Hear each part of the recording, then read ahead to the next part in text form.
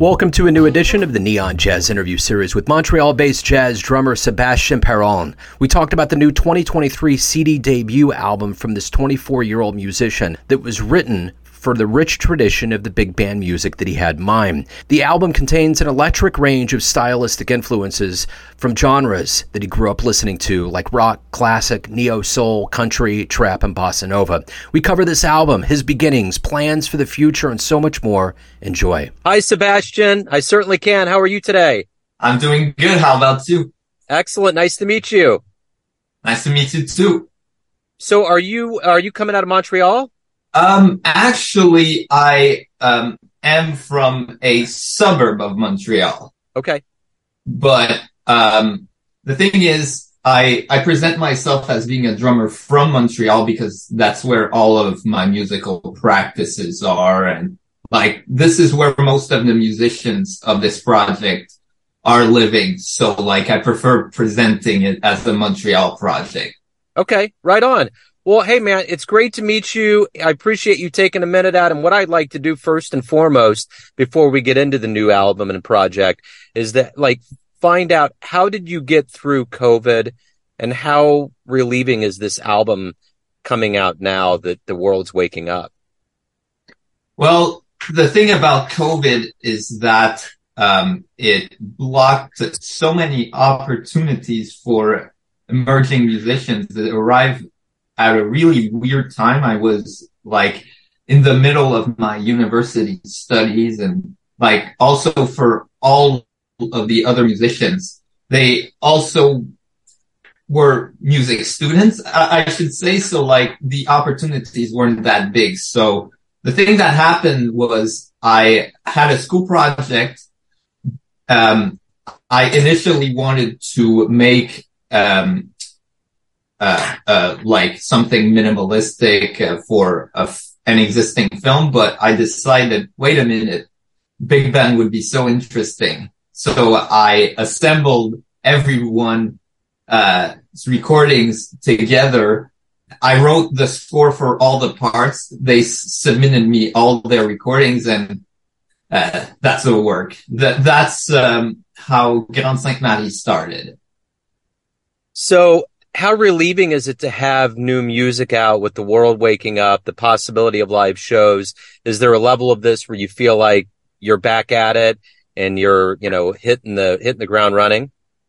It's been a while since I've been back at it, really. The only thing that was really, delaying the album in some sorts was all this, all of the other, connected things that I did for the first time. For example, communicating with a mixer, a mastering engineer, a cover artist, a publicist. That's how you've heard of me. It's through Orange Grove.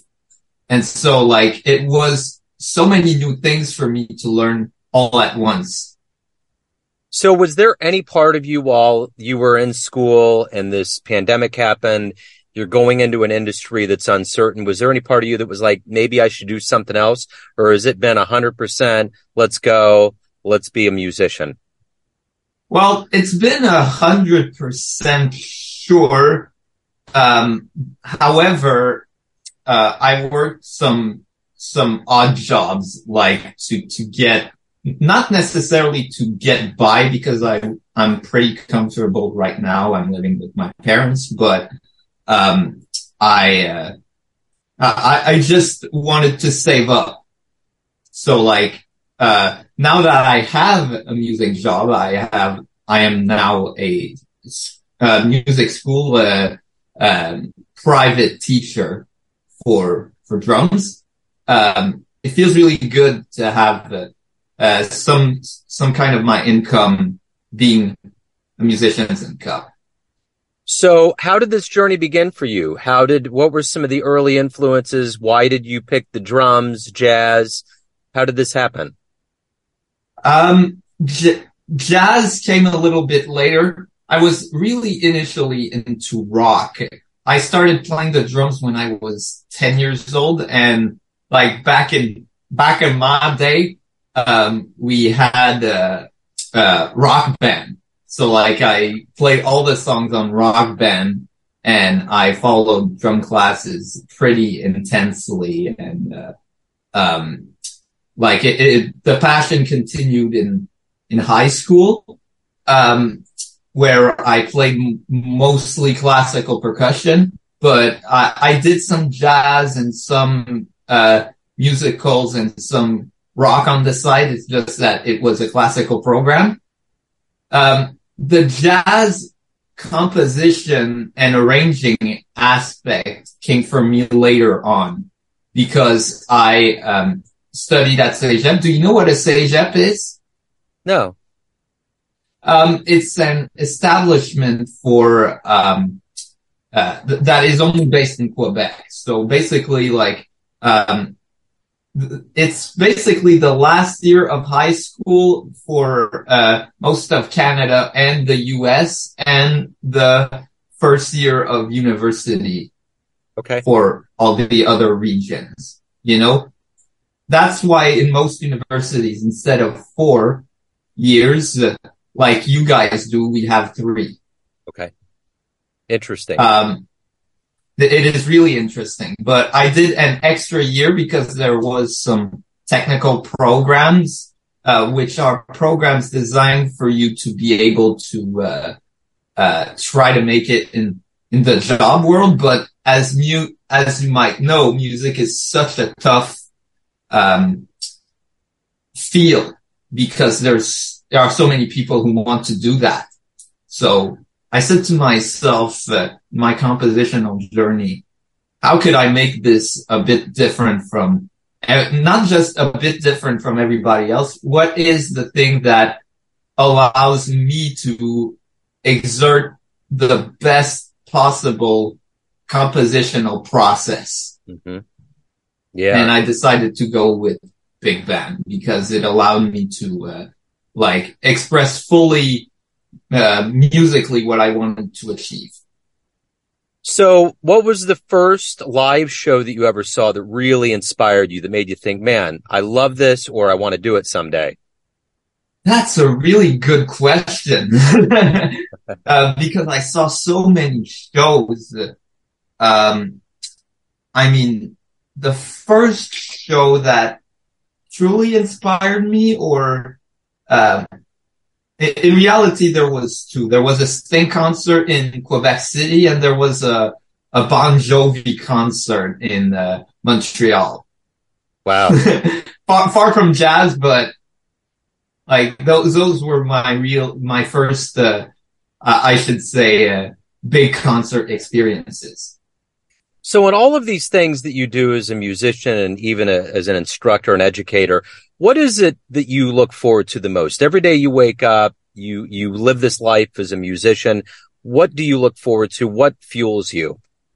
What fuels me depends on the day because every day is different, right?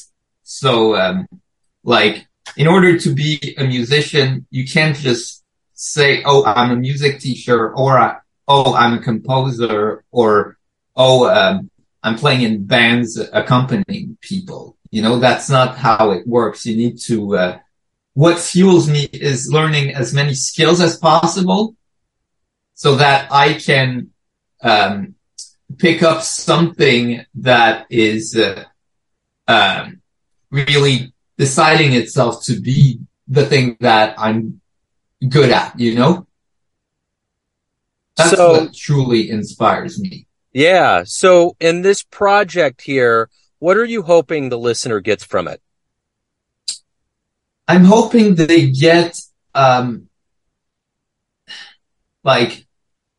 a diverse album. Like, I'm hoping that everybody gets something that not only they like, but, I hope also that, they find it rewarding to listen to, you know, where it's not just an album where it's a one and done, you know?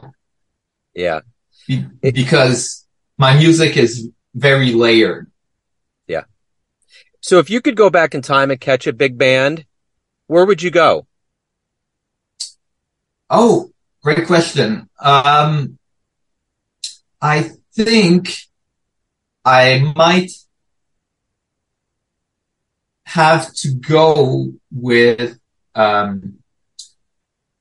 like, it's so hard because there were so many good big bands back in the day. I think I'll get probably Miles, it's not a big band per se, but I'll get probably like Miles Davis's orchestra in the Miles Ahead, Porgy and Bess era. That kind of big band was so like descriptive and like subtle and nuanced.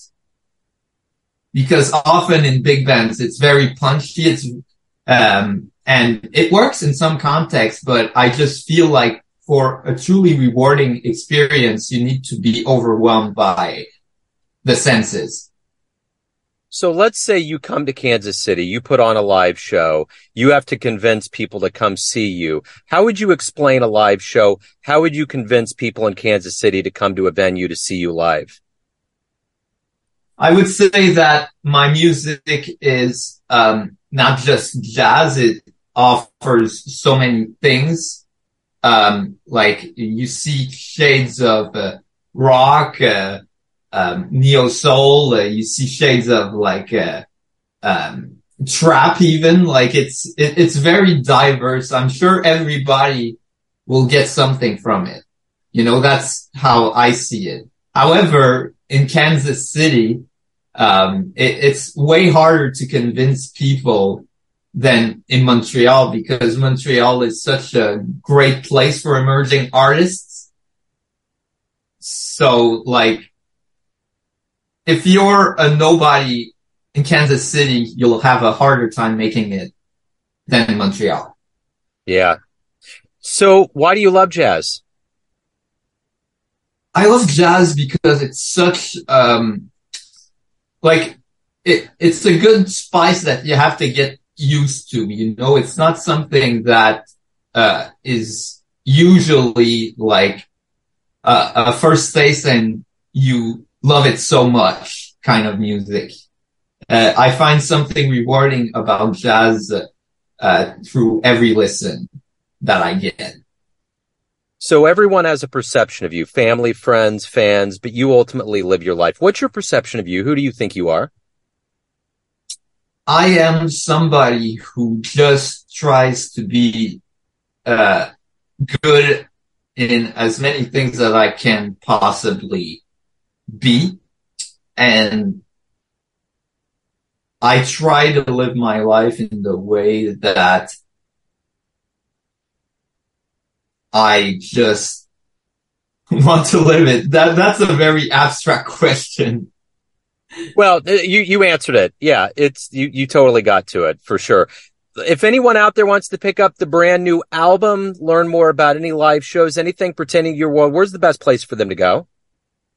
I have a show in Montreal at Petit Campus. It's on June the 4th.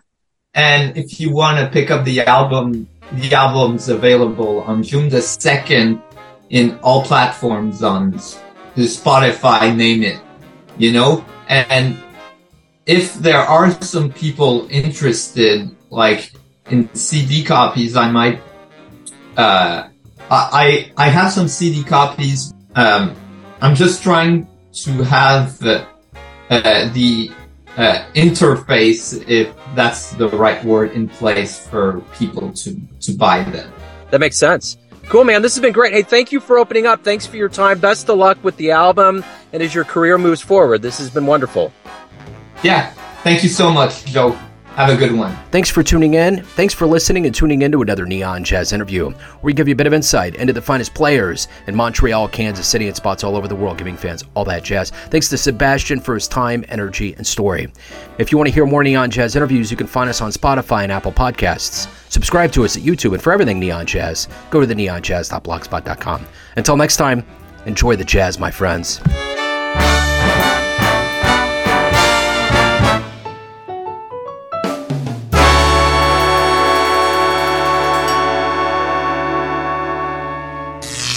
Neon Jazz.